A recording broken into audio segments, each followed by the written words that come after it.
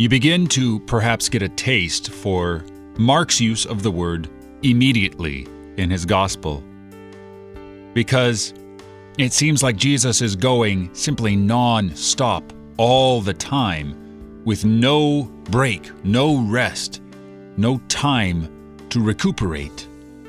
Yet we know he goes off into the wilderness on top of mountains to pray by himself, as we will hear.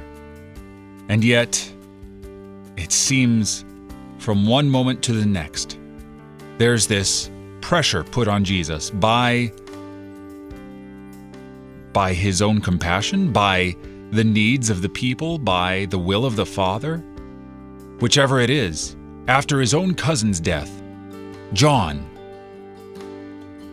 he is going away to rest for a while, but the people see, and they get there first, and he has compassion on them, because they're like sheep without a shepherd.